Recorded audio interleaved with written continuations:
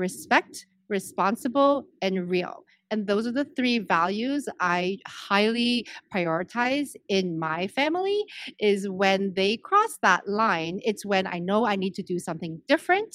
I know I need to put something more in some consequence so that they will always remember. And that consequence has to be related to the problem that it was. So that's been really amazing to like support parents and say, hey, teenage years are actually amazing. I think it has to do not just with me. A lot of parents are appreciating it because there's so much mentoring out there and there's so much tutorials and to be honest, technology can be not good, but it actually can also be very beneficial because we're able to text our kids and keep in touch with kids and have ways that we can, see each other. They see mom and then mom, I gotta show you something. And they immediately turn on their phone and FaceTime me and they don't have to miss out on skipping those kind of shares.